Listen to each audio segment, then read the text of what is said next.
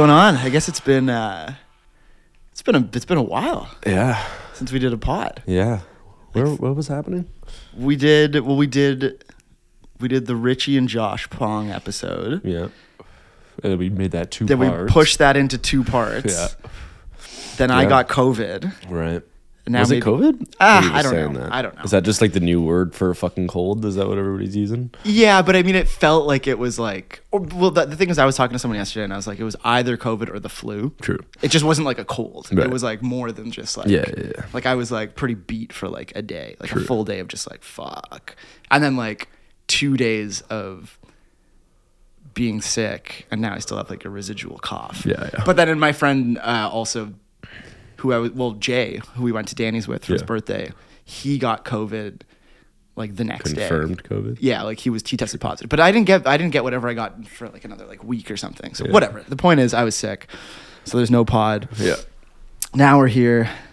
It's been a lot. But that's the thing. That's why I was like, we should do a solo, but like, because there's a lot. It's not like one of those things where we're just like doing every week, being like, oh, what do you want to talk about? Well, here's some reality TV. Yeah, well, actually, here's some reality TV. Yeah, I have so much to talk about right now that I'm almost like not wanting to get into it because. Well, let's get into it a little bit. Let's just keep it. You were talking about the Squid Game show. The Squid Game show. So when I was sick, this is something that I was not planning on watching. Like I was just like, it's like Squid Game, the challenge, like highest prize ever. Da da da. And I was like, yeah. Like I just do not care. Yeah. But when you're homesick, you kind of got to watch some bullshit. Yeah.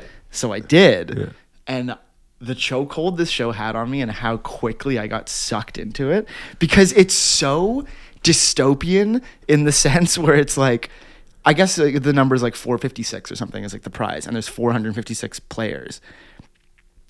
And within the first, I don't know, 30 minutes of the show, like 200 people are eliminated. Yeah. And it's people being like, and they're all like, I'm going to win this. I'm going to da da da da. And they're just like, and it's like that, it's like that red light, green light thing from the TV show where it's just like, you know, if you move and then if you stay still and then you move and you just get eliminated, and like just the level of defeat on these people's players. I saw that one Twitter clip of that guy just like breaking down because he lost a challenge. Yeah, because here's the fucked up, there's too many fucked up things about this show, but one of which is that, like, you know, in the scripted show, they get shot and killed. Yeah. But in this, they have like this like little like secret like pouch on their chest.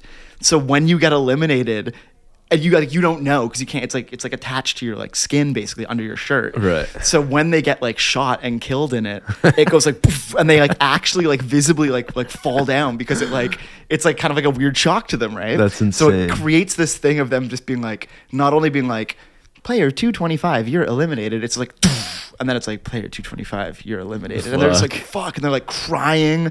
People are like legit bummed. But the reason it's extra fucked is because it's not like a game or a regular game show where it's just like, it's like you do the thing, and then if you don't do the thing, you are eliminated. There's like all these like things up to chance that just no one knows. Like they'll bring out like a telephone, and they'll be like, you have 5 minutes to decide the 5 players that are going to pick up the telephone. And they're like, is it a good thing? Is it a bad thing? Like, they don't know. And then like someone will just go like, oh, fuck it, I'll just pick up the phone. And they like pick up the phone. It's like player 215 eliminated. Like, just get shot because like, fuck. It's like the level at which players just like go is like insane. And then they also, last thing I'll say is they do this thing where, again, it's something where they call people up and they don't, and like sometimes it's good things. Like some people get advantages and stuff. But like they call up like 5 players that like decide on their own, and they like go up there and they have to like open this box and like choose or like and do what the box says, and it'll just be like, you have to eliminate 5 players, and they're just like standing in front of everybody, and at this point it's dwindled down to a couple hundred, and they're just like, well, player 125 gone. It's just like they're just picking people off for no reason. Damn. It's like, it's vicious. Have you been watching The Curse? I have been watching The Curse. Also insane. That show is like next level.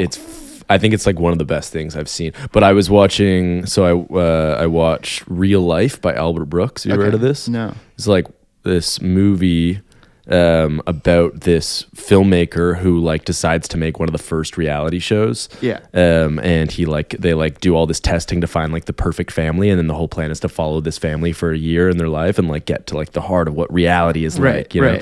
And this is before reality TV, right? This is in like late 70s, early 80s. Shit. Okay. By the comedian Albert Brooks. You'd know him if you saw him. Yeah.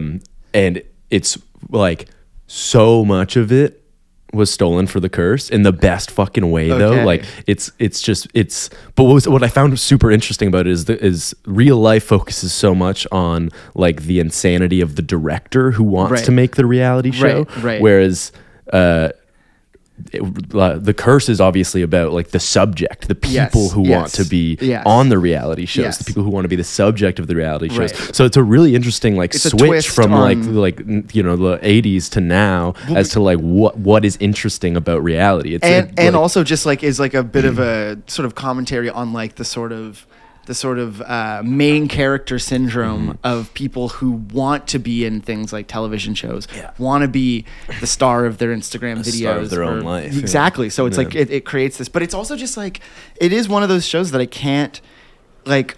I've equally found myself like shaking my head in disgust.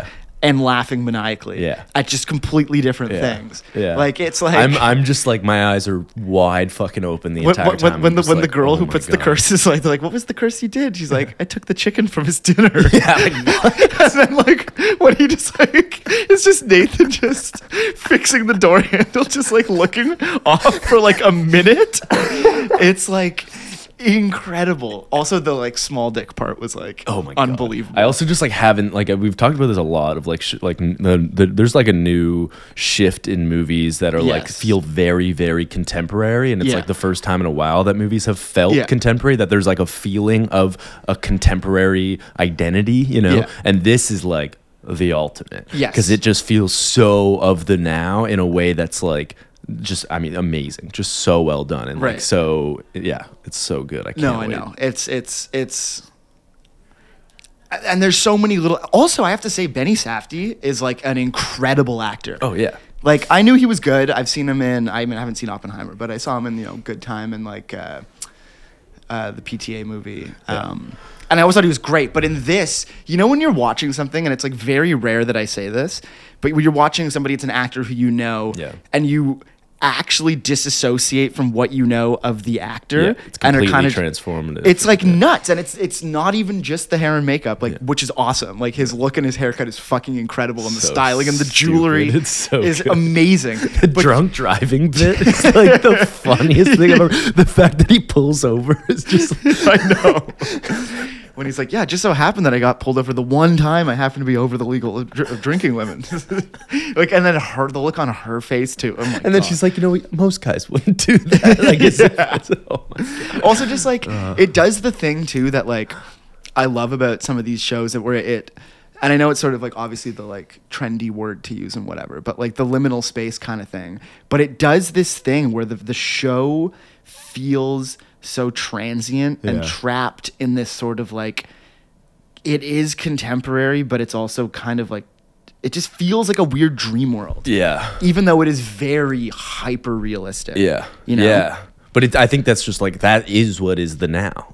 And that's like, so it's, and I feel like most people have been avoiding that. They've been like, how do I capture the contemporary world when it is this liminal strange space, and they were just like, well, let's fucking capture that. Like, but that's the thing though, the liminal space in our lives is actually the real world, because so much of the non-liminal space, I guess, is what they're shooting in our minds now. It's like when you watch, like, in their mind, their life is just so like whatever, and they're trying to have a baby and blah blah blah. But then like when the cameras come on, that's the excitement of like you know what I mean. It's like it's really crazy. I was hanging with my nephew. It was my nephew's 5th birthday, and like even he already has this like ability to perform, this like performative aspect to him, and like my niece who's 1.5 years old literally will just be like chilling, and then we'll put the camera on her and she's like all of a sudden up and going. It's because we never had full access to video cameras in the, like, having a video camera, childhood video camera is a thing, of course, like people had them and stuff, but it was still maybe viewed a little bit more like a special occasions thing where you're going to actually do something like, you know what I mean? As opposed to just being like, cause like, when you're a kid, you don't really like, we never hammed it up for like a digital camera, you know what I mean? But something about the immediacy of just like the video and it being everybody having one. And also the fact that we live in a world where like, we can upload it immediately to something. It can be viewed by others immediately and has the chance of going viral. it's like that just creates this. Not that I'm saying that your 1-year-old niece understands that, but maybe it to some degree kind of. Yeah, I don't know. You know? I have no idea. I mean, yeah, it's insane. It's fucked. Yeah. And I just can't wait to see where this show's going. But I would also recommend anyone listening to watch Real Life by Albert Brooks, because first of all, it's hilarious and amazing. Yeah. But also just like to see like all the similarities from then to now, and then also the subtle differences. Yeah, is like a really interesting way to look at you know. And also shout out to the score and the music and the music supervision in that show, because one it's of Tricks, right? He did the supervision of it. This other guy did the actual score. I forget what his name is. But then also just the fact that there's so much like Alice Coltrane just like littered, which just gives it this like weird dreamy quality that's just like even the fucking like the way the third whatever, I don't want to talk too much about this, but even the way the third episode just ends with Alice Coltrane playing as like the guy's just like guarding that fucking basically empty coffee shop with a fucking gun, and it just cuts and freeze frames to his face as just like Alice Coltrane fades. It's just like, this is like next level. It's insane. And shout out to Nathan for being one hell of a director. I didn't really those think two other guys, I forget their names, but I'm surprised Benny Safdie's not directing. Kind of maybe he will though. I mean, I'd like to see him direct an There's still more episodes to come. Yeah. But yeah, I guess other than that, it's been pretty chill around here. We should say shout out to Nina for finally dropping their big website. Yeah. People are uploading music like crazy, which is popping good. Off. It is popping off. And their editorial section, I gotta say, if you're listening, go to ninaprotocol.com and listen to some music and read some articles about OPN, RXK Nephew, and niche scenes around the world. And thermal.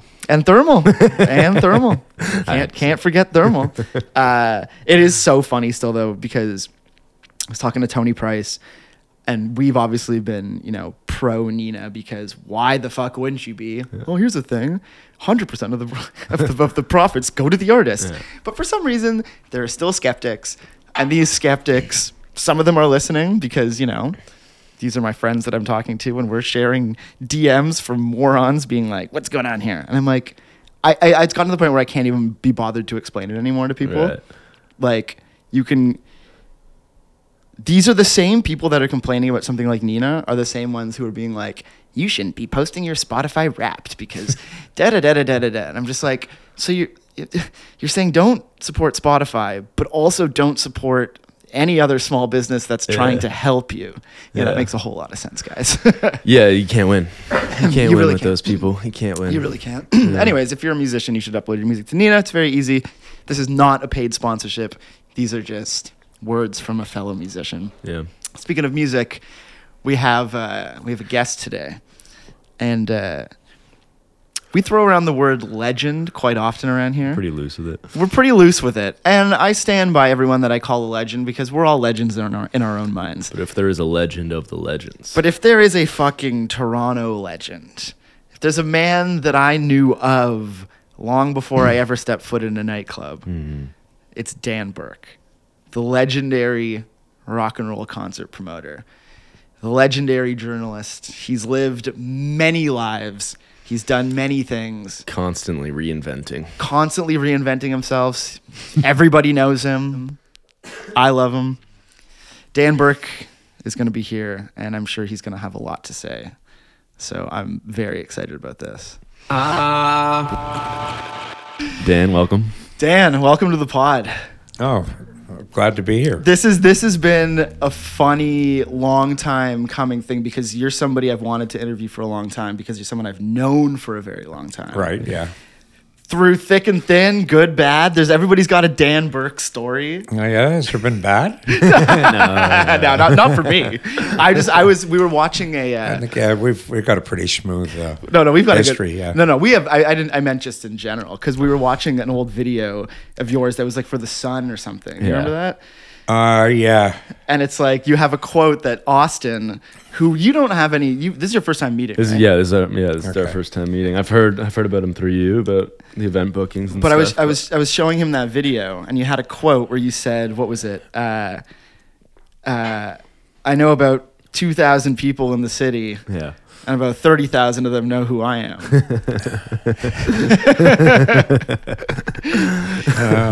Yeah, well, you get if you're running shows and and often doing the door yourself on them, you're gonna,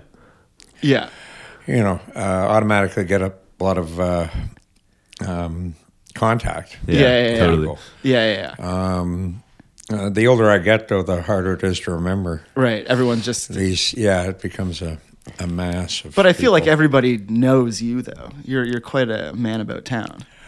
In a like a fish in a limited aquarium,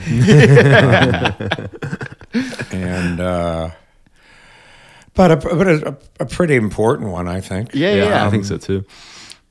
Important, consequential, perhaps is a better word. A lot of shows that have had an impact, or just a night out enjoying a night out enjoying themselves, and seeing a band they like, or seeing a band they didn't know of, and then because of the show they now like that band, and follow them.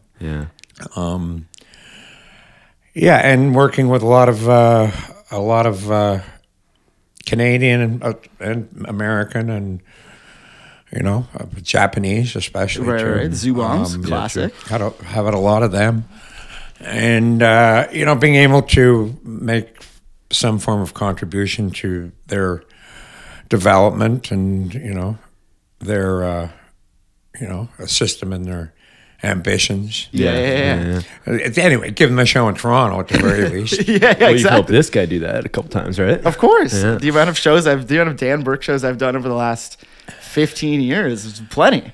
Is it 15? Yeah. I've probably known you for about 15 years. Probably. Yeah. Damn, time really flies, huh? Yeah. And are you still putting on shows? I saw that there was something today, right? Yeah, I have a show with Josh. We got to. That's the thing. Coming up. It just never ends. The show's That's just that's also the. And I haven't worked with Josh in a while, but this is something I do. It's part of a series I do every year. It's called the Class of whatever year. This one being the Class of 2024, and I created it in 2014. At the Silver Dollar when I was principal booker there. And what the series is all about is presenting artists at the very beginning of the year, presenting artists that you feel will potentially have an impact that year, or advance. Bands with promise to rise to a higher level and become what they're setting out to be. Well, we had Bria on here a couple months ago, and she was talking about when she was playing in Orville Peck. She was talking about the rise of Orville Peck, and she was like, look at it this way. She's like, Orville Peck played Class of, let's say, 2019 or something. 2018? Yeah, actually, might have been 2019. Okay. Yeah. And then she was like, we did that show at either the Silver Dollar or the Monarch. It was at the Monarch. At the Monarch. Yeah. And then she was like, and fast forward to a year later, that same year, that November, sold out at the Danforth Music Hall. Damn. So it just goes to show that there's prophetic. that these success, these things do happen. It's not just the first year that I was just began talking about 2014. One show that year stood out, and that was I had Lido Pimienta. Okay. Who as a graduate went on to great things. Yeah. And I've had bands like Dilly Dally. Yeah. Helena Delon from Montreal, who I just had at the Horseshoe. Nice. And, that sold 300 tickets, so she's been doing well. Yeah. Who else? Friggs, which is Bria's band before Orville Peck. And who else? Wine Lips, who are actually this Saturday are playing Lee's Palace, and that'll do about 400 people, 400, 500 people. Yeah. So they've gone on and fulfilled the destiny, which that I hope and not all of them can. What it is like the Class of series is a bit like in sports, the draft. Yeah, totally. This year, like for instance, from last year's draft, you got Connor Bedard playing for the Chicago Blackhawks, who's perhaps the next Austin Matthews or whatever. He's destined for great things. Yeah. So. But not everybody can be that. Yeah. But some first round picks don't make it. Yeah, totally. They don't. Their career just goes bust in the NHL. Yeah. Anyway, so it's you're taking a look at seven Toronto shows this year. Yeah. Previously, we've had in Montreal. Vancouver, Edmonton, we've gone all over the country with this thing. Halifax one year even. Damn, really? But I'm getting older, and it's more manageable just doing Toronto. Yeah. Totally. And let's be real, that's where all the best bands come from, huh? Why? They used to come here. Yeah. To pursue their ambitions.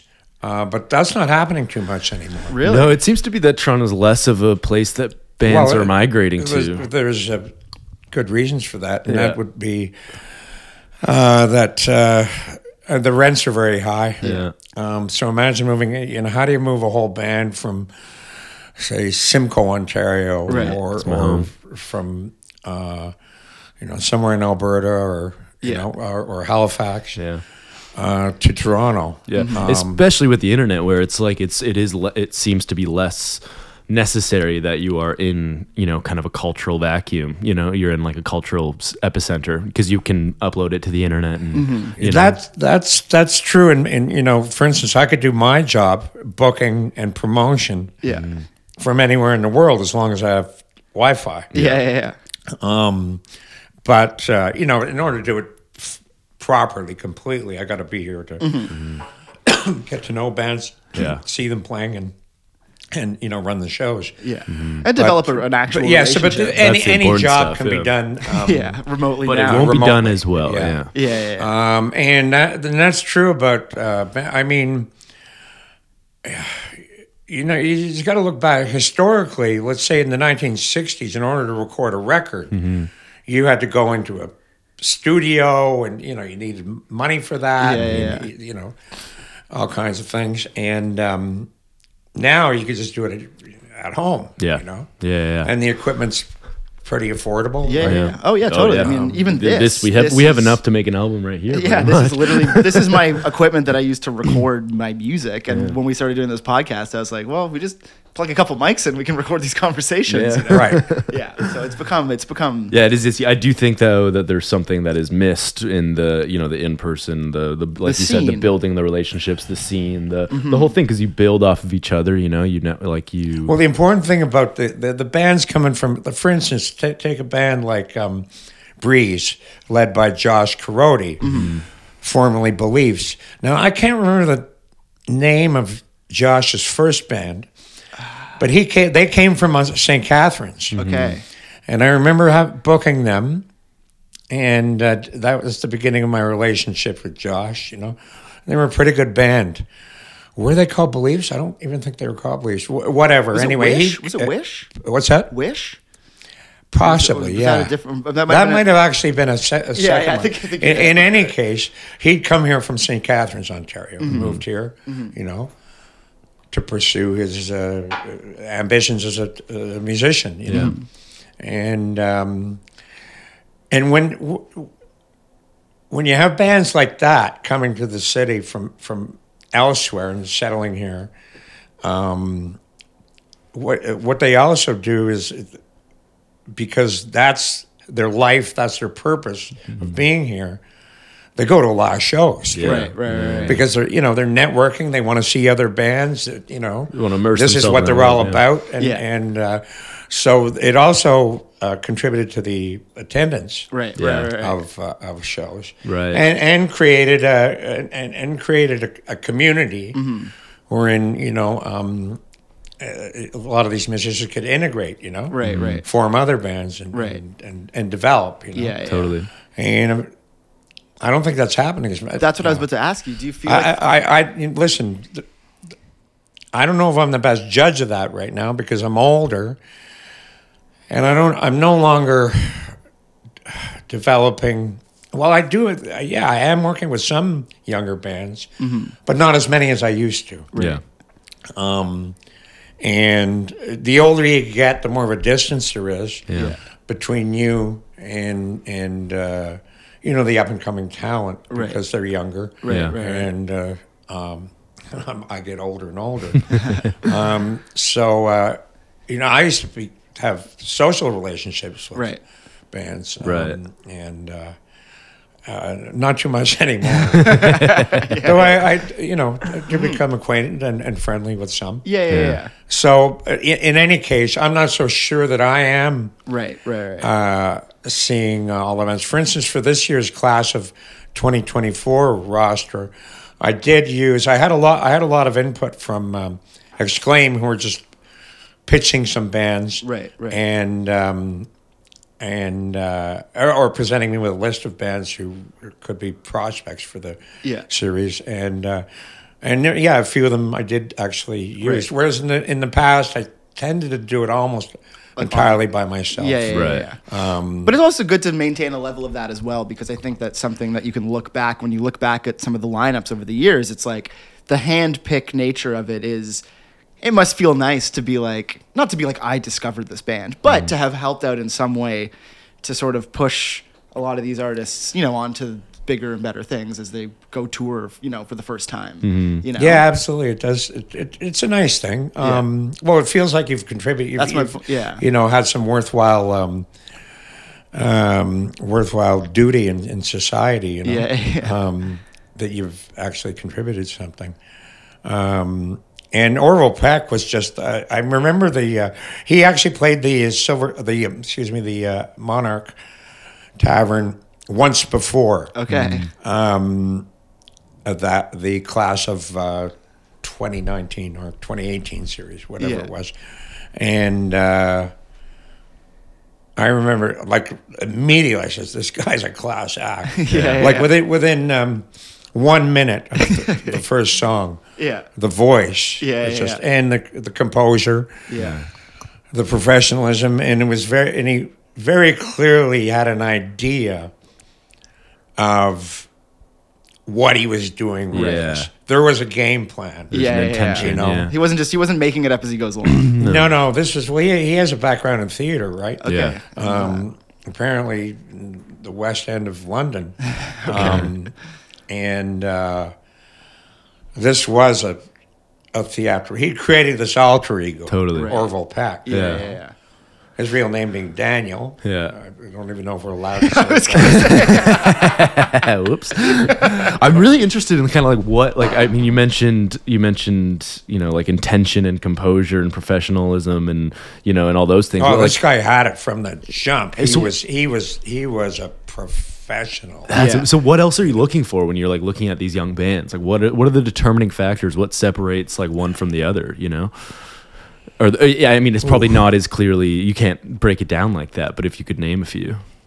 Or are there examples of maybe acts that didn't have that maybe, because sometimes as a musician I've played many shows with certain bands that aren't, or people that aren't really working in music anymore, and oftentimes it was like there was this I'll give you one example. You know what? The band Nobro from Montreal. Are you familiar with them? I had them class of 2016, and they weren't that good. But I really liked Catherine. Right. And that band they were a 3-piece at the time, was willing to get on a bus from Montreal, same day as show, get into Toronto, and they would be catching the midnight bus back to Montreal. Yeah. And there was something I liked about her, and I booked them again, not at this regular date at the Silver Dollar. This was back in the Silver Dollar days, and somehow I just stuck with them, and they started developing. Right. And they got really good. Right. And it was either class of 2019 or class of 2020. I had them on. I repeated them, which I rarely do. Right. It was like they were the headliners for each show kind of thing. Well, no, as soon as someone's done a class of, then they've graduated. Right. And, they're on their own. Yeah. But occasionally, there's always rules, but there should always be a degree of flexibility with rules Totally, or policies. And I booked them, once again, I forget, 2019 or 2020.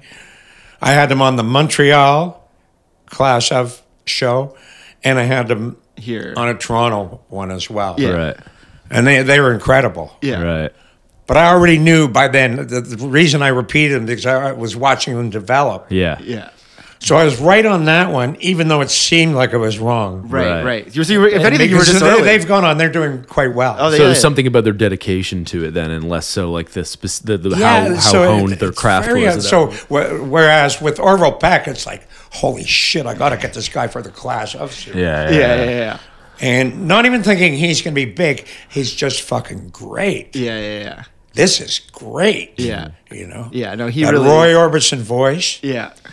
And the mask. Yeah. Visually, he's terrific. Yeah. No, it's just that when you see those things, and he's continued that. Yes, right. He's just followed that path. Yeah, totally. Yeah. Damn. Yeah, that's a good one.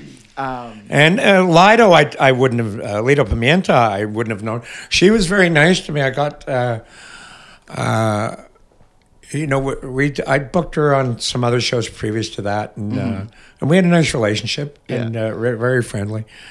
And I couldn't have, however, predicted where she would go. I liked her. Yeah. And she was doing something interesting. Yeah. But on that show, that was 2014. Yeah. I had her on with Nisa, who I still love. I think, and I'm surprised. Nisa's got a playing with a full band right now.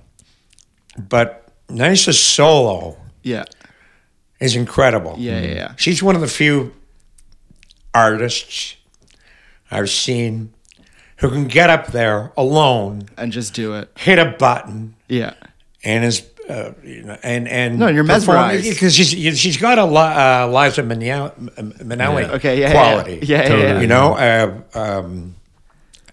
That kind of Bette Midler, whoever it might be, right? But that kind of single woman, Shirley MacLaine. Right. They can dance, they can sing, they can, you just got it all, Performers, So nice, and she was on that show as well. Right. With, remember Jeff Barbera from Montreal? Whoa, yeah, I do. And Jeff was early in his transition then. Yes, But what's Jeff called? I can't remember. I'd have to dig it up. But Jeff, anyway, was so that show represented a sort of a radical shift. It's what the government's throwing out big grants now to be integrational, right. Which I always get offended at when I'm seeing, grant applications or whatever, asking for proof of this being an equity program. I just feel like, man, I've been doing this equity shit for as long as I've been in this business.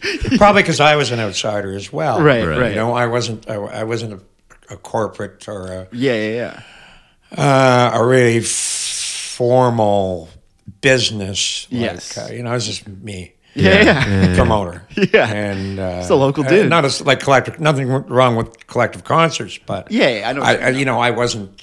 Yeah, you weren't doing it in the corporate context of. And I did from the beginning of my career.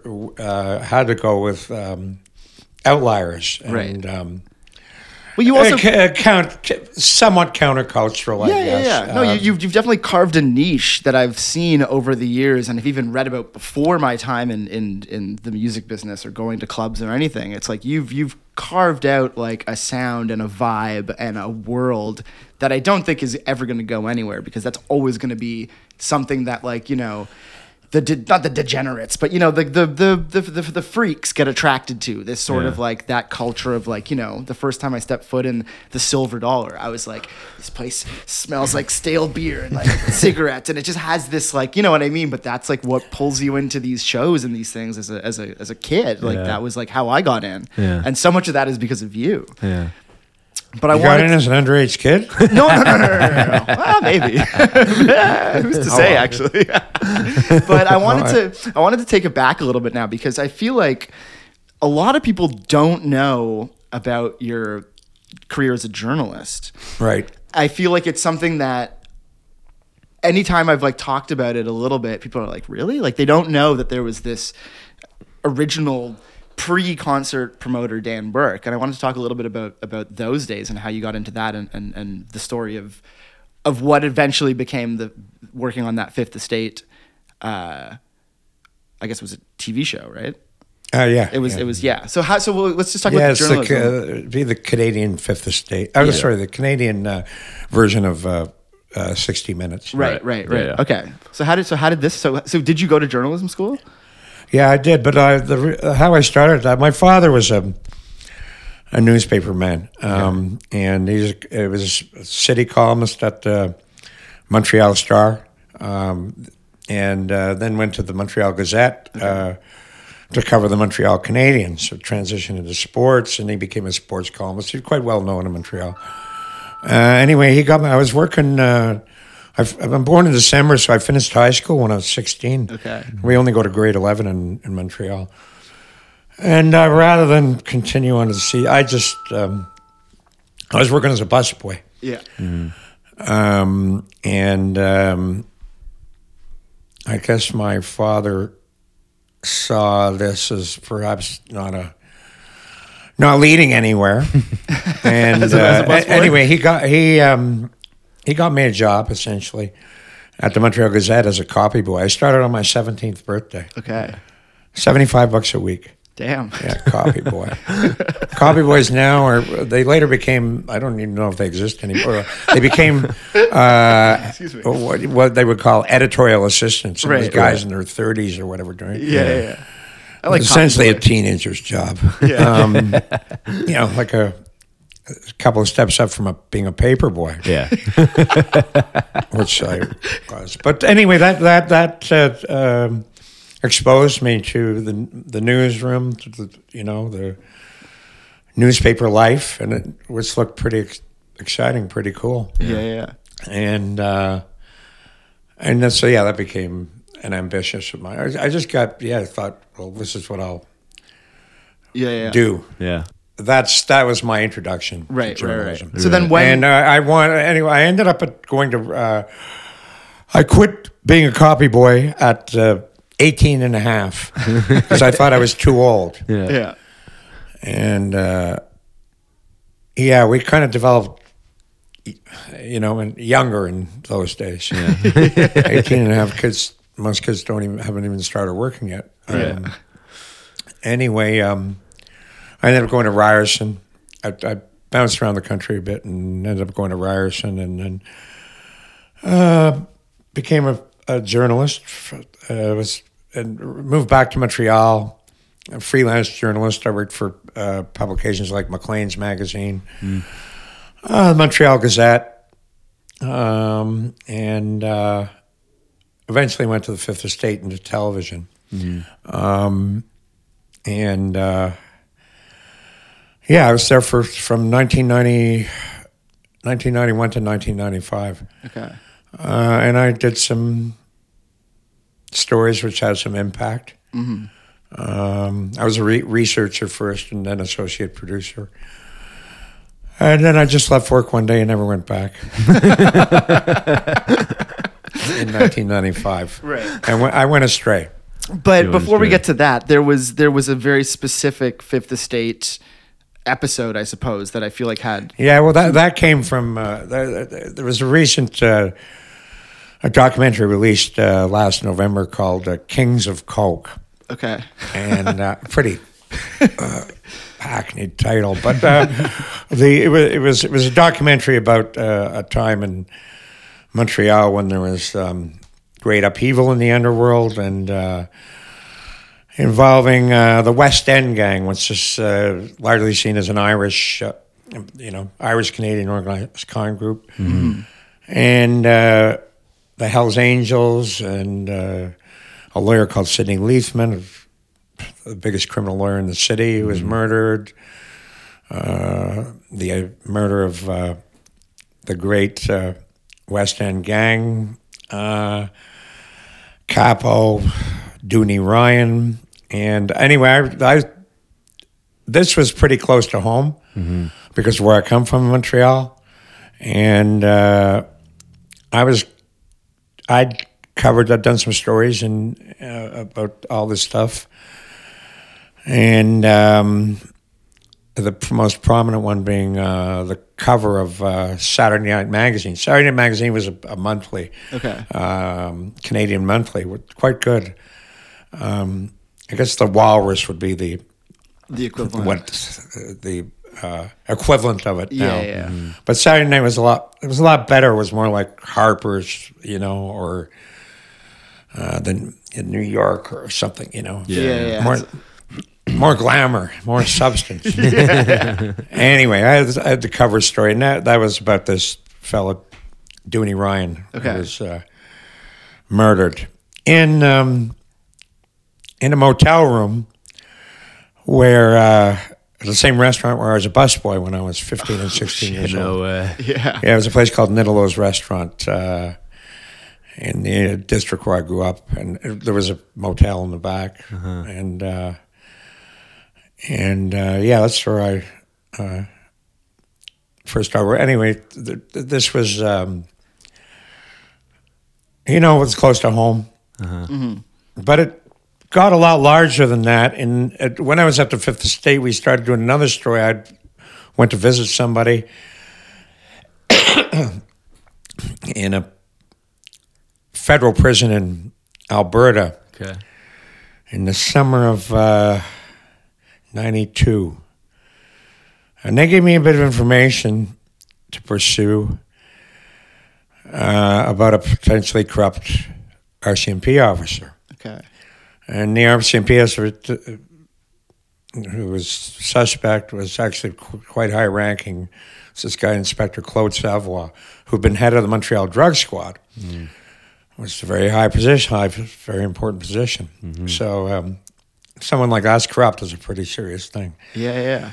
And anyway, pursued this story and found various information. Didn't have the guy cold, but the day before the episode, questioning his relationships with certain underworld figures, came on the air. He blew his brains out in RCMP headquarters in Ottawa.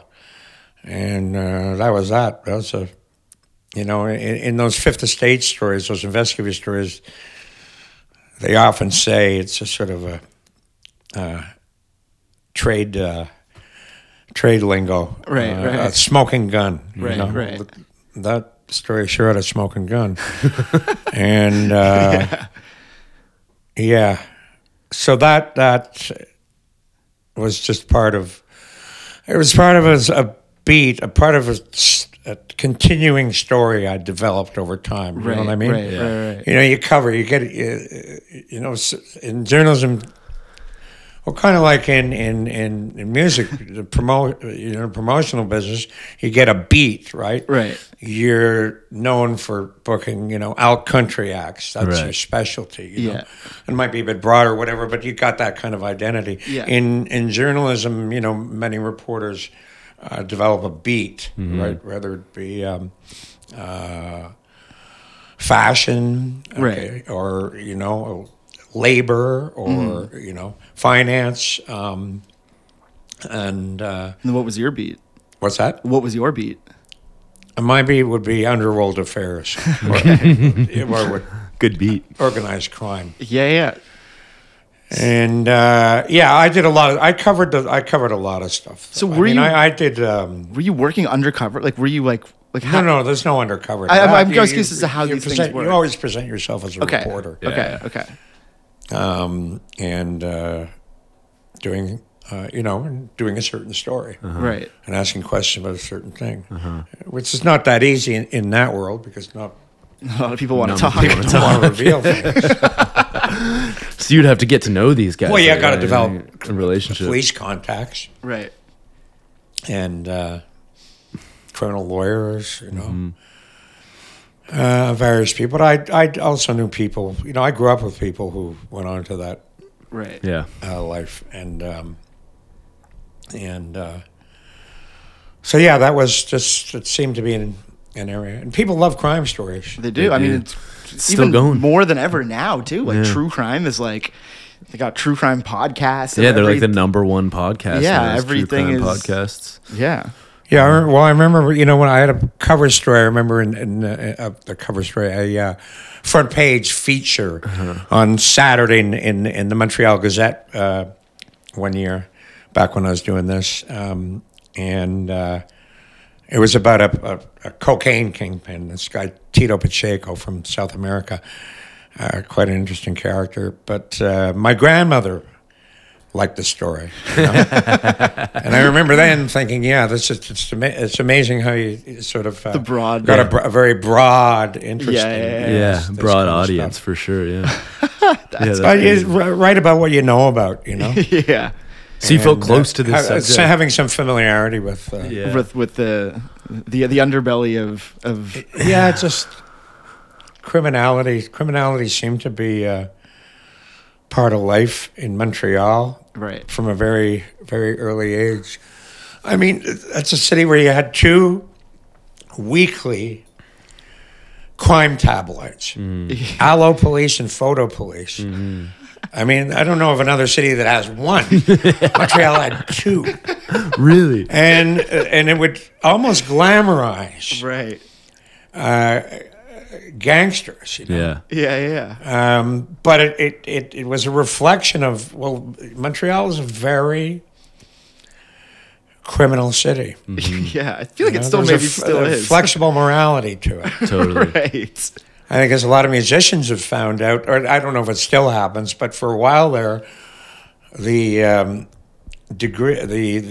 number of thefts of like music equipment from or the entire van that a touring act was traveling in with the equipment in Montreal was just atrocious. Really? No, it happened fairly. I mean, I'm sure it happens all the time, but I even saw, when you just see someone post on Instagram and it was just like, hey, we've been on tour for the last blah, blah, blah months. Yeah, I see that all the time. We played Montreal last night. Van got broken into. Everything gone. But these aren't organized. You're still hearing it? Still hearing it to this day. Well, it's got to be organized to a certain degree because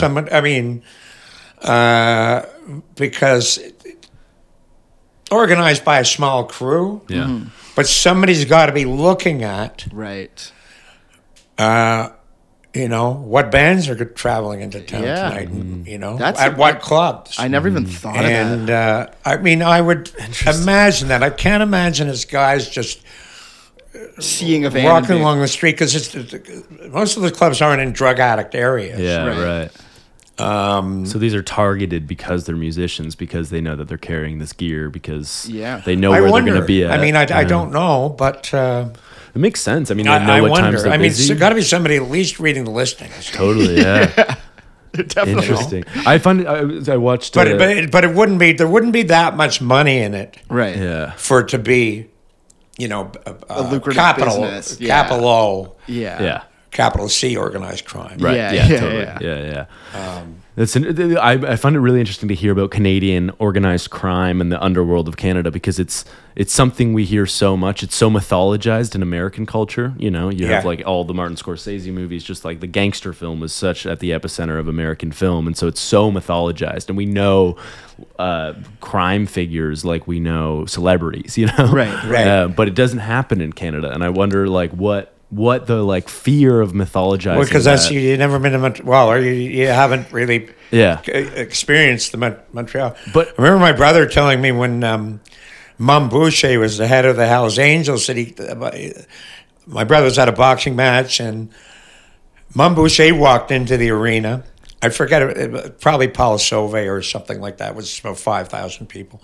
And Mum Boucher walked in, and there's a standing ovation. Wow. Yeah. Wow.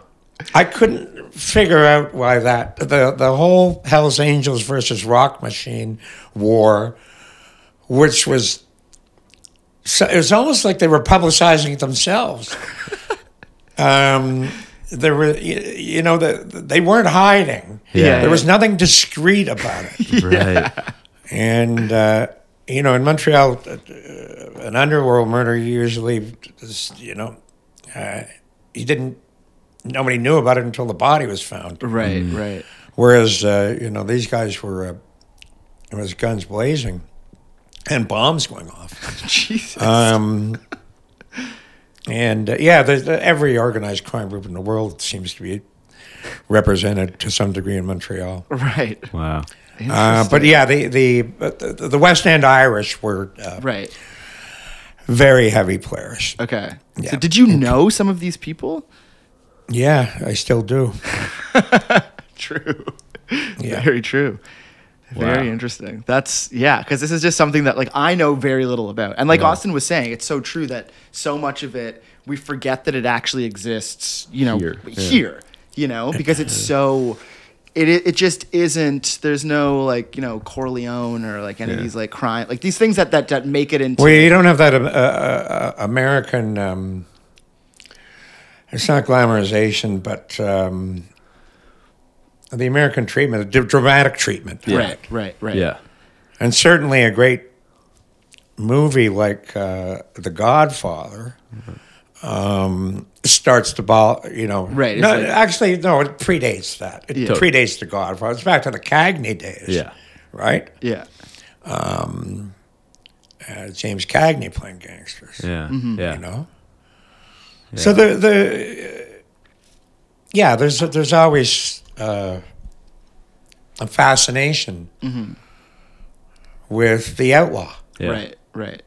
Yeah, I mean, it's been since the Western, It's like the outlaw is especially specifically even American film. In France, too. Mm-hmm. Yeah. Well, so what? Someone like Papillon, Yeah, totally. So what initially drew you and to the this British, world? the craze. Yeah, it seems to be at the center of so many cultures, and but not figures Canada. like that in Dickens' work. Totally. Yeah. So what drew you to that in the first place as a journalist, or did it go beyond?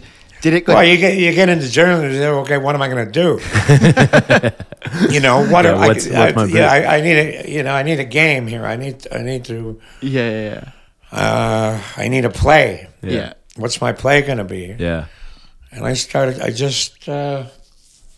just unfolded kind of naturally. Yeah. Right. I remember as a kid actually, when I guess we're in grade 5.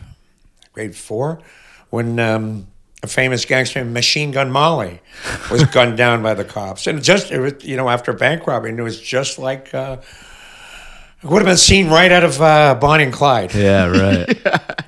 When they get gunned, Warren Beatty and Faye Dunaway. Totally. But that was that type of. But we knew about it as kids. Right.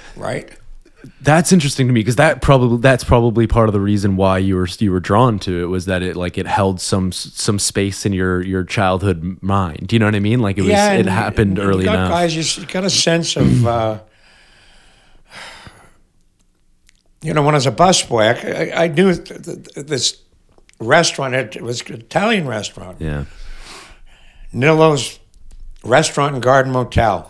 And there was a cocktail lounge too, but it was really nice. It was two dining rooms, and busboys. We were dressed in server. What do you call this busboy? Like a cassocks or no vests, and serving bread and pouring into the water glasses, and it was formal, But there was a great cross section of people. This is what Montreal is all about, is that society isn't that stratified there. Right. You can find everybody in one place. Yeah. But you could see the rounders, as you would call them. Yeah. After the racetrack closed, coming down, and they'd be for a snack or something. And they look pretty cool. Yeah, I'm sure they did. And they were with, attractive women. Right. Yeah. And there was along this strip in the district I come from, NDG. There was other bars too, like the Cavalier, where you have rounders hanging out, and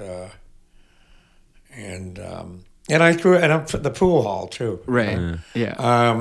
The pool hall wasn't a gangster place, but it was a very streetwise place. And right.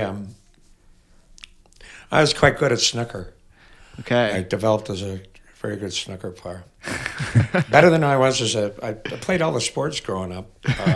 Hockey, football, baseball, organized, which I loved, but I was pretty mediocre, I think, as an athlete. But snooker I was very good at. Okay. And there was that sort of that world that was connected to some degree. Right. You were exposed to it. Some thematic degree to it. Yeah. That's damn. It's weird how romantic that like kind of idea is in my mind. I know there's so much wrong with it and so bad, but there's something. I think it's just about the locality of it. The fact that you can go to a space and you can know the locals so well that you even know the criminals. Right. You know what I mean? It's true. There's something that's like, I don't know. There's something about that. Well, you could have for instance. An interesting one was when I was doing this story, which I referred to earlier, was cover of Saturday Night Magazine, the assassination of Irish crime lord Dooney Ryan, and when I was doing the research on that, I got invited to a wedding because this woman who'd known Dooney when he was young. Shirley Traynor was her name, and she was married to the owner of the Maine Delicatessen. Oh yeah, on St. Lawrence, right across from Schwartz's. Yeah.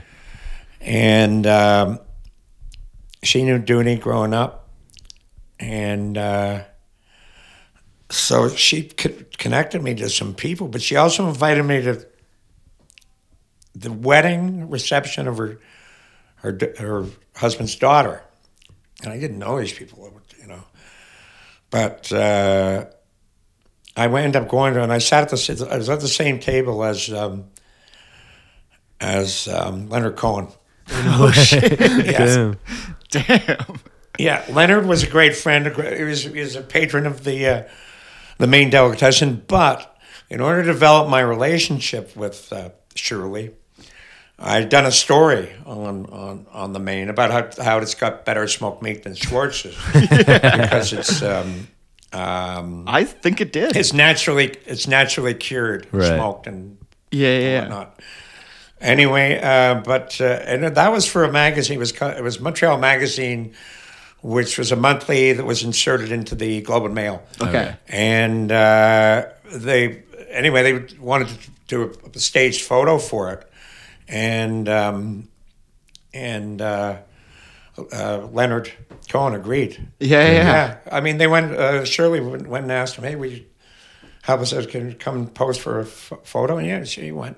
And I had that the photo and the opening page of that article was pinned on the wall at the Maine. Okay. Wow. Yeah, but the Maine just closed. I know. All right. I've got it I've got it downloaded somewhere. Oh yeah, you're gonna have to send me that. I'd love to see that. Anyway, so I was sitting at the same table with Leonard Cohen. He had a companion with him, a woman photographer, and then there was this other guy, David Singer. He was also a journalist. He was with his wife or girlfriend, and I remember I couldn't shut up. I think I was asking questions. I didn't know that much about Cohen. I knew he was a singer and a poet and all that stuff. But, I wasn't floored by his presence. He wasn't as big as he was then. Oh, of course. Or he wasn't as big as he is now. Then. Yeah. But he's a pretty cool guy. Yeah, I can imagine. And he was a true Montrealer. Anyway, I got to lift back. And that was out on the West Island in the suburbs. And I got a lift back. Shirley teed me up with a lift back into town by a guy named Harry Yaki, and he was a gangster. So as you can see, you get all these right, these worlds, types of people, and actually the story about the smoked meat. It starts with an anecdote of this guy. I didn't name him in the article, but it's okay now. Teddy Theodore, who was doing an 8-year sentence for for hashish smuggling, and I got to know, researching, I got to know Teddy, but he told me a great story about smuggling all the stuff he's smuggling into the Medium Security Institute. Right. And they're paying off of the guards, and, getting the monogrammed shirts but the smoked meat, the smoked meat being smuggled into briskets from the Maine. Smuggling briskets. Not from Shorts. No, from the Maine. Shorts. Damn. But Teddy Theodore Yeah. was the father of the great Canadians goaltender, Teddy Theodore. Okay. So you got your sports connected to gangsters. Yeah. Wow. Yeah. It's all just connected. That's why I say the culture of Montreal, the society isn't as stratified as it seems to be. Yeah. To me here. Yeah. No, totally. So then, so I wanted to, because I mean, obviously I know you're sober, but after this journalism, you then fall into a pretty heavy addiction. Well, that started while I was a journalist. It started while you're journalism. Do you want to talk about that at all? Is that cool? Not too much. We don't have to go too deep into it. I more so just want to. Be careful of drugs. Yeah. That's all. Yeah. And there's no reason. I mean, I'd used cocaine before. Mm-hmm. Embarking into. I'll tell you, the first time I freebased cocaine, which was a kind of a game changer for me, in a bad way. First time I freebased cocaine, I was doing a story on a murdered prostitute. Okay. And I'd been engaged to do that by the editor of an editor at the Montreal Gazette, who later went on to become the editor-in-chief of the Toronto Star. Okay. Michael Cook, and British guy, immigrated from Britain here, and anyway, he wanted a story on a murdered hooker. He told me, so I went out and found it. Did some research and found there's a couple to choose from. Anyway, it happened to be this African Canadian woman, and pursuing that story. Anyway, that was kind of, when nights when I had to go down to the Tenderloin District, which is St. Lawrence, the Maine, and St. Catherine. Yeah, I had to sort of pump myself up to do that because they really don't like people asking questions. Yeah, right. It's the only business where you put out a casting call that people run the other way. Yeah. And anyway, I met this pimp, Camille, and he was just as interested in me as I was in him. So far as what I was doing, and right, and we got on pretty good. He was a Haitian dude, and we got on pretty good. Anyway, I met him one night, and we talked, and he gave me some information about the victim and that, and then I went down another night, and he was there again. Then he took me somewhere. Took me to an apartment on DeRoche, and he introduced me to freebasing cocaine. Damn. Phew.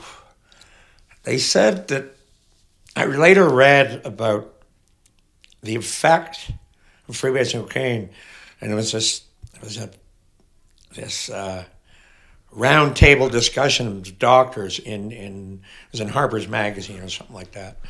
and one guy said, freebase cocaine, the feeling you get is like you've had the best meal you've ever had in your life and the best sex at the same time. Damn. I said, yeah, that's pretty right. Shit. But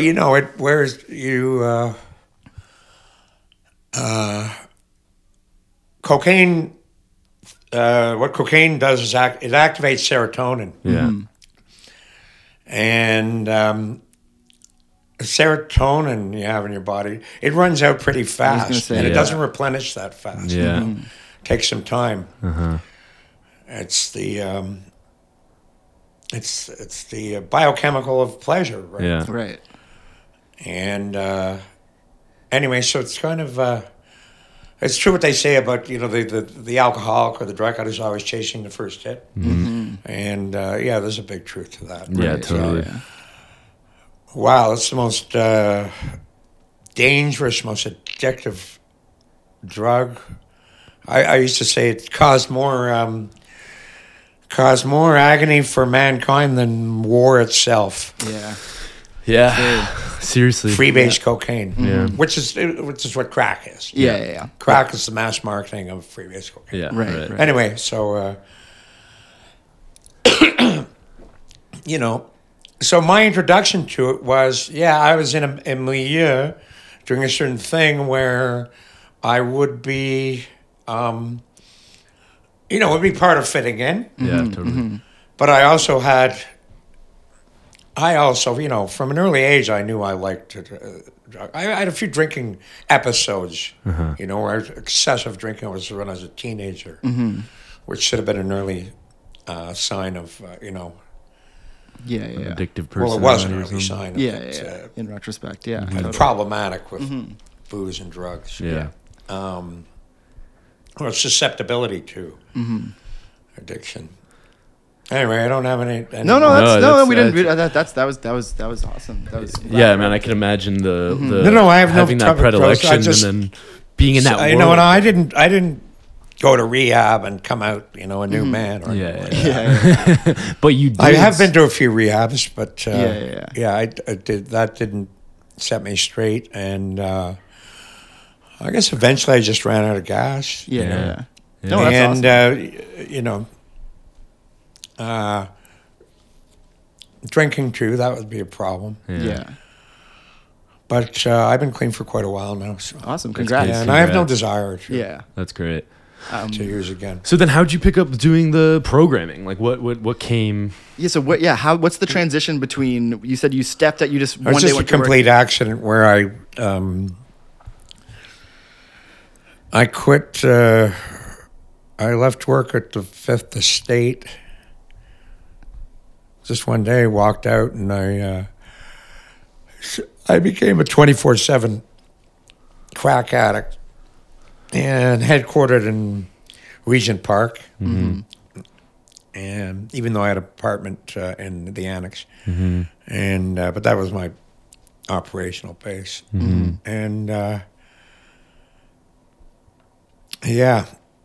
and that went on for about 6 months, and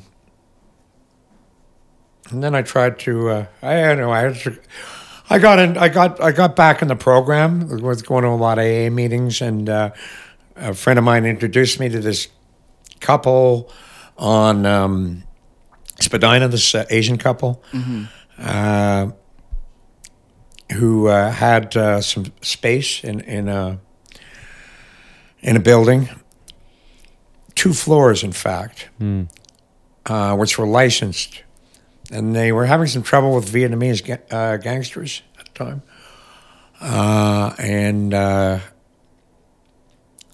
And they wanted to convert from a pool hall, one of the floors, to into a live music club. Okay. They heard a friend of theirs he had a friend of theirs, or an acquaintance of theirs, also Asian, owned a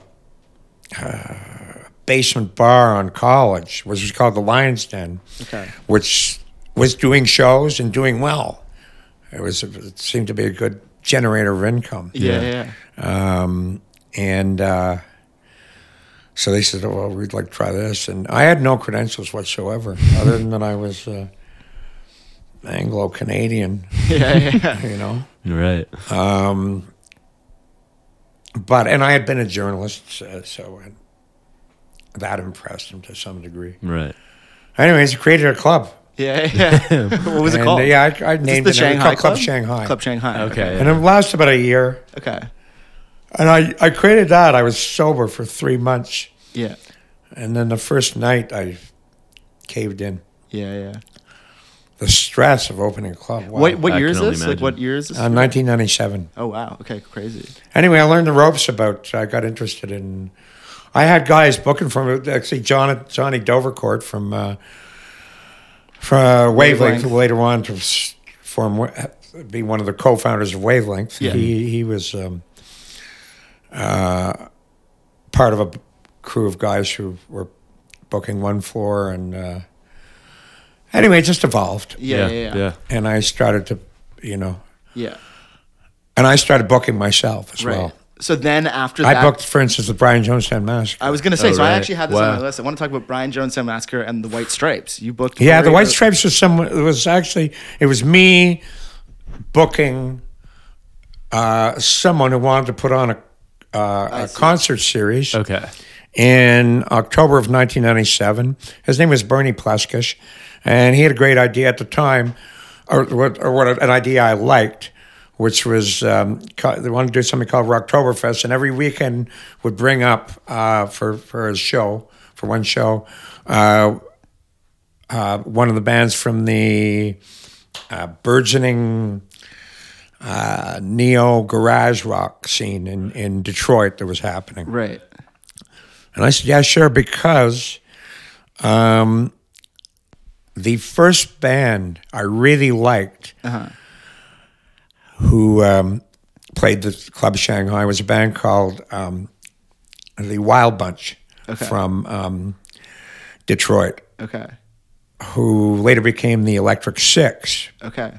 Who had a really good run, many years of being an international touring artist. Anyway, the Wild Bunch were terrific.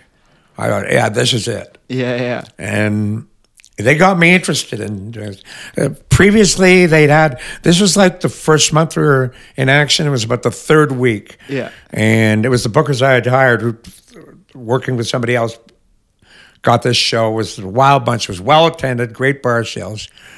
And this band was great. So I was immediately sold on Detroit. Yeah.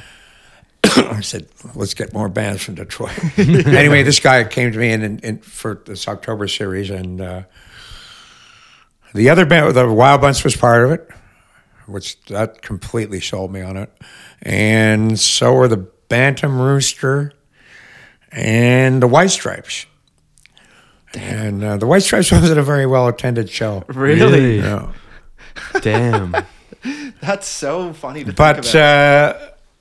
But Jack White remembered it well because a couple of years later, summer 2002, Elliot Lefko, big promoter, had his House of Blues at the time, later become Live Nation. They had the White Stripes. He was the promoter at Cool House. And out of respect, he made me co-promoter. Oh, nice. So anyways, meeting Jack White after I reintroduced myself, and he asked, I said, I'm Dan Burke, Club Shanghai. He says, oh yeah, how are the high school hookers? And they were the opening band. It was an act from Hamilton. Yeah. I couldn't believe he'd remember. I didn't even remember. Interesting. But he how are the high school hookers? With a name like that, I mean, how were they? Yeah. No, but for him to remember that, I do believe though that might have been their first show outside of Detroit. Really, the White Stripes. Well, if you look at the evolution of Right. the White Stripes and how early that was, that might have been the first show ever outside of. Damn. So I can't take complete credit for that. But still, I did create a club where I was working. Yeah. That was the beginning of the development of community. Yeah. You got to be connected to a lot of people. You got to be working with a lot of people to properly fill up a club, Totally, you know, yeah. with you know, sufficient bookings to create the necessary revenue to pay the bills. Yeah. And also just understanding and tapping into what at the time and constantly tapping into what is like becomes a movement later on. Because like, you know, you have bands like the Deadly Snakes as well who would fit into that kind of garage rock kind of world, and they were all kind of coming up at the same time, and it's like there was definitely a moment that I wonder if you felt it at the time. Or Well, yeah, Deadly Snakes were a big part of that. Deadly Snakes took an interest in this club as soon as I opened it. Right.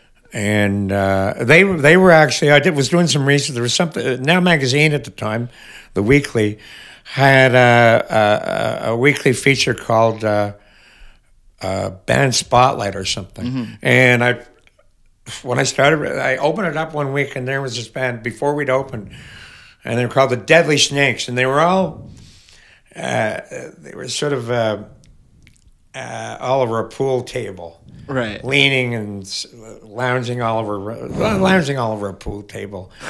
And I really liked the look of them. Yeah. I had no idea what they sound like because there's no audio in the magazine. There's no link. There's no internet. Yeah, there's no link. True. It's 1997. Yeah. But I went to see them play at the Rivoli. Okay. And they weren't conventionally good looking, and the lead frontman didn't have a conventionally great voice, but there was something about them, and I quite liked them, and I wanted to book them. Right. And so that, ultimately it happened. And Sloan took an interest and booked a show with us. And so it's a Nico Case, who went on to great things when she was backed by the Sadies. Bow Wow Wow, that was my own catch. Okay. I subscribed to a publication called Polestar, which had a list of all these of tours. Right. And I noticed that Bow Wow Wow was on tour. I knew who Bow Wow Wow was. Great band from the punk new wave era, English band. And I saw that there was a gap. Between New York and Detroit, maybe. Right. Anyway, but within range of Toronto. Right. There's a gap, a date fill, and I contacted the manager, I think it was, and the band, and he wasn't an agent, a manager, and in San Francisco. And I booked that show, Bow Wow Wow. Yeah. And when I was talking to him, he says, "Hey, I got another band. You might be interested." And I said, "Yeah, who?" He said, "The Brian Jonestown Massacre." And I'd heard of them. Yeah. And I said, "Yeah, for sure." Yeah. Wow. And that was March 1990. That was, looking ahead, March 1998. I think Bow Wow Wow was in January. And Brian Jonestown was in March, that's for sure. Yeah. And anyway, that's how it all got rolling. Right. So as you move on through venue to venue, was the so I carry on to then I go to the El Macombo. Yeah. And I wasn't even the house booker. They gave me the they wanted to book more shows in the upstairs room. Right. They weren't getting no House of Blues wasn't going to them. No big promoters were bringing shows to the El Macombo. Yeah. Or very few. They were very sparse. And it was basically local stuff. And nobody wanted to play upstairs because it's kind of a big room. You know, calf about, 250 legal, but you could put 500 in there. Right. And it was the bars were on either end of the room. It was sort of horizontal, like the Silver Dollar was, and the stage is in the middle. So you needed a lot of people in that room for the band to feel. You feel like yeah. You know, at least 100. Yeah. To start. Totally. Yeah. And so bands didn't want to play it. Right. Anyway, I changed. I started doing my thing, you know. And I'd learned a few things and made a few contacts at Club of Shanghai. Brian Jones Master I had for August at the El Macombo upstairs. Right. And but I was also in touch with Detroit. Yeah. You know? Yeah. The Dirt Bombs, the Go. Oh, there's a lot of Detroit acts. And bands from Montreal, Tricky Woo, the Deers. Yeah. New York. Yeah, this was another thing interesting. I had no experience in music or music industry, whatever. All I had coming into this was a journalist. And which is a good experience to have because as a journalist, you know how to do research. You know, your whole job is finding out information. Right. And that's good. That's what you do as a booker too. Totally. Want to know, you know, who are the good bands? Who can make this happen? Who can make that happen? Yeah. Anyways, somebody had told me about some bands in New York who they thought were cool. One was called the Toilet Boys. Another was called, that'll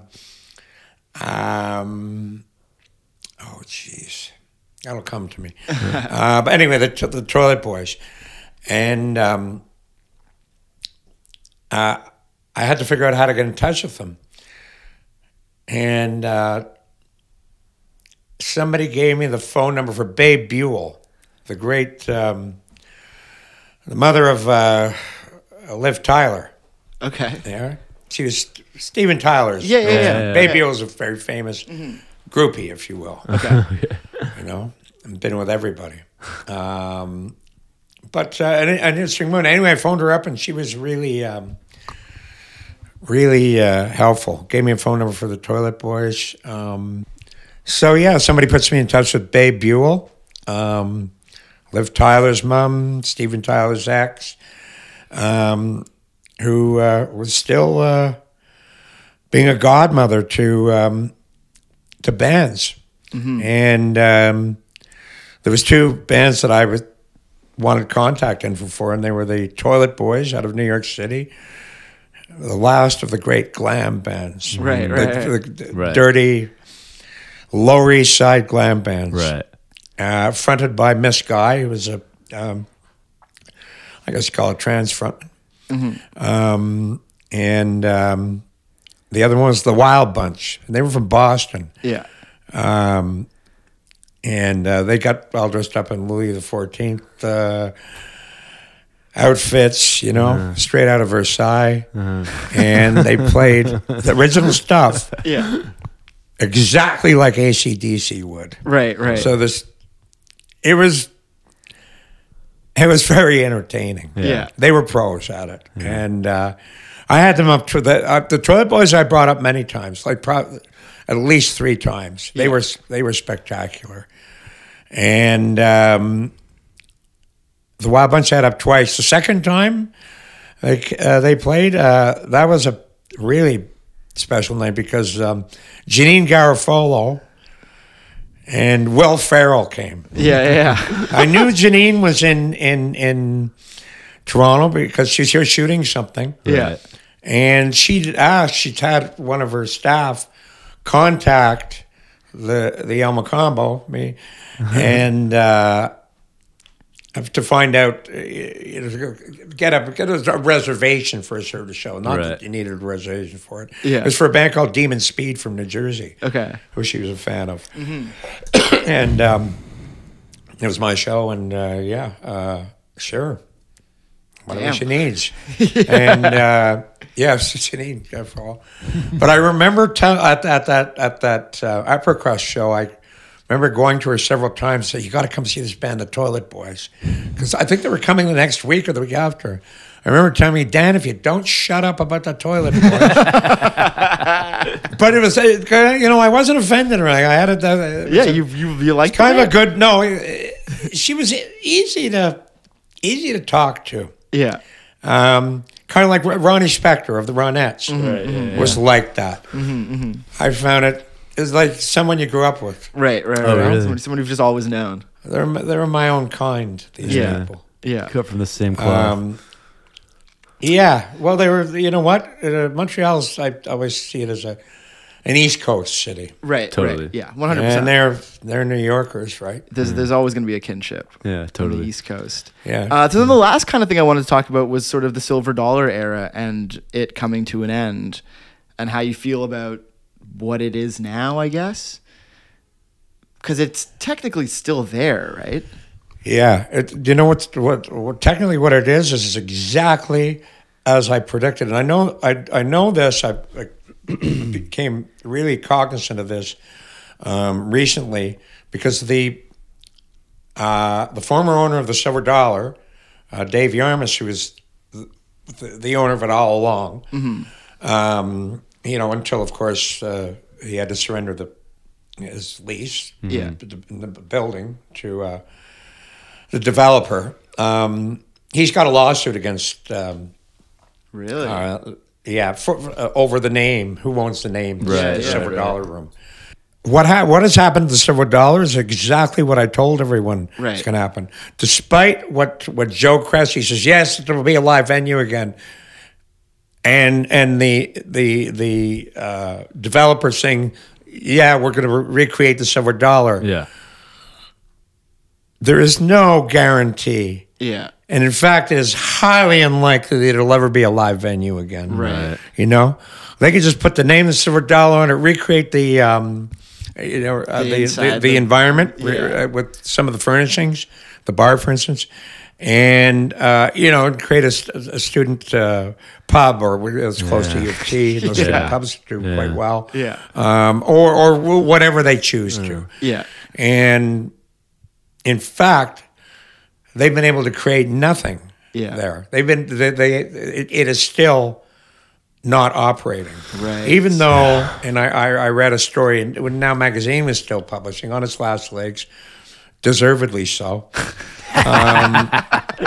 Well, I certainly felt that way when I read this. What should have been a paid ad for these developers presenting the new Silver Dollar. Yeah. And very high in the story, the reader was assured that the notorious Dan Burke would not be a part of this, and they weren't assured. It was written clearly.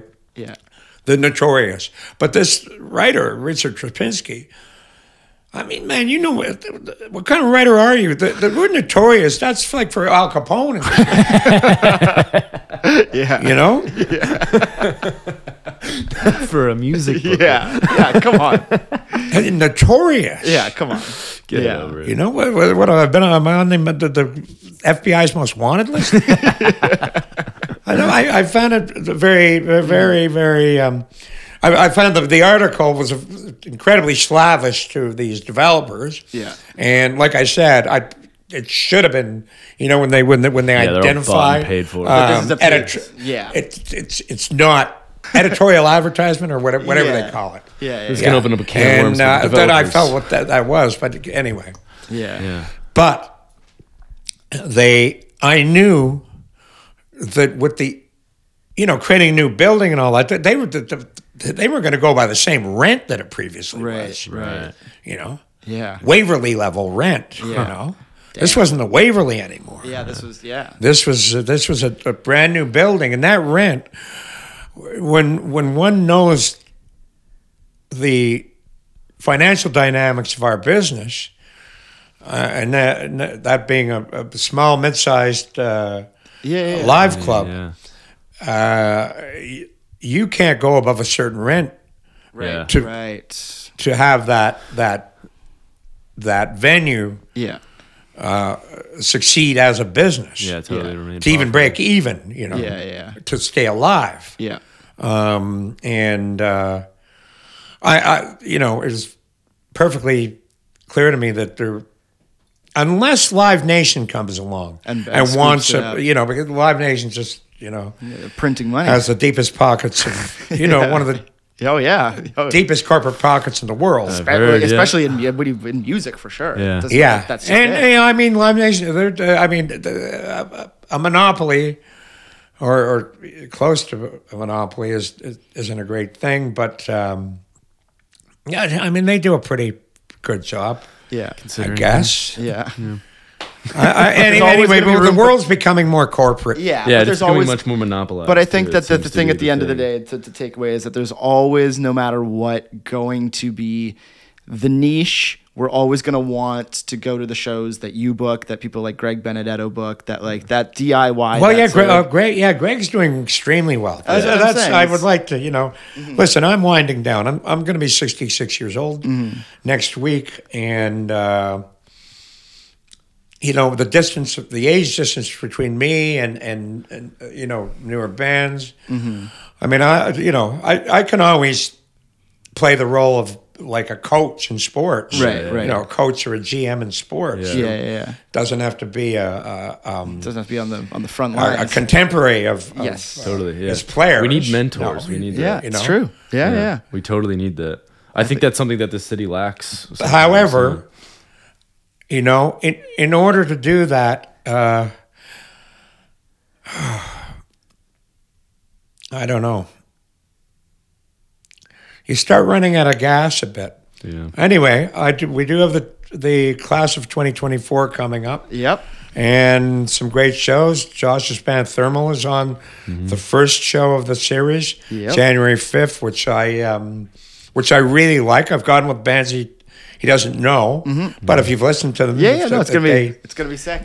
Will I do class of 2025? Well, I think the series should definitely continue because it is a platform. Yeah. Right. And the reason I made the series in the first place was a complete. It was seizing the day or the month, right? Because the month of January, the touring circuit stops, freezes up. Yeah. Right. Yeah, true. Especially up here in Canada, right? Nobody wants literally. There's just a general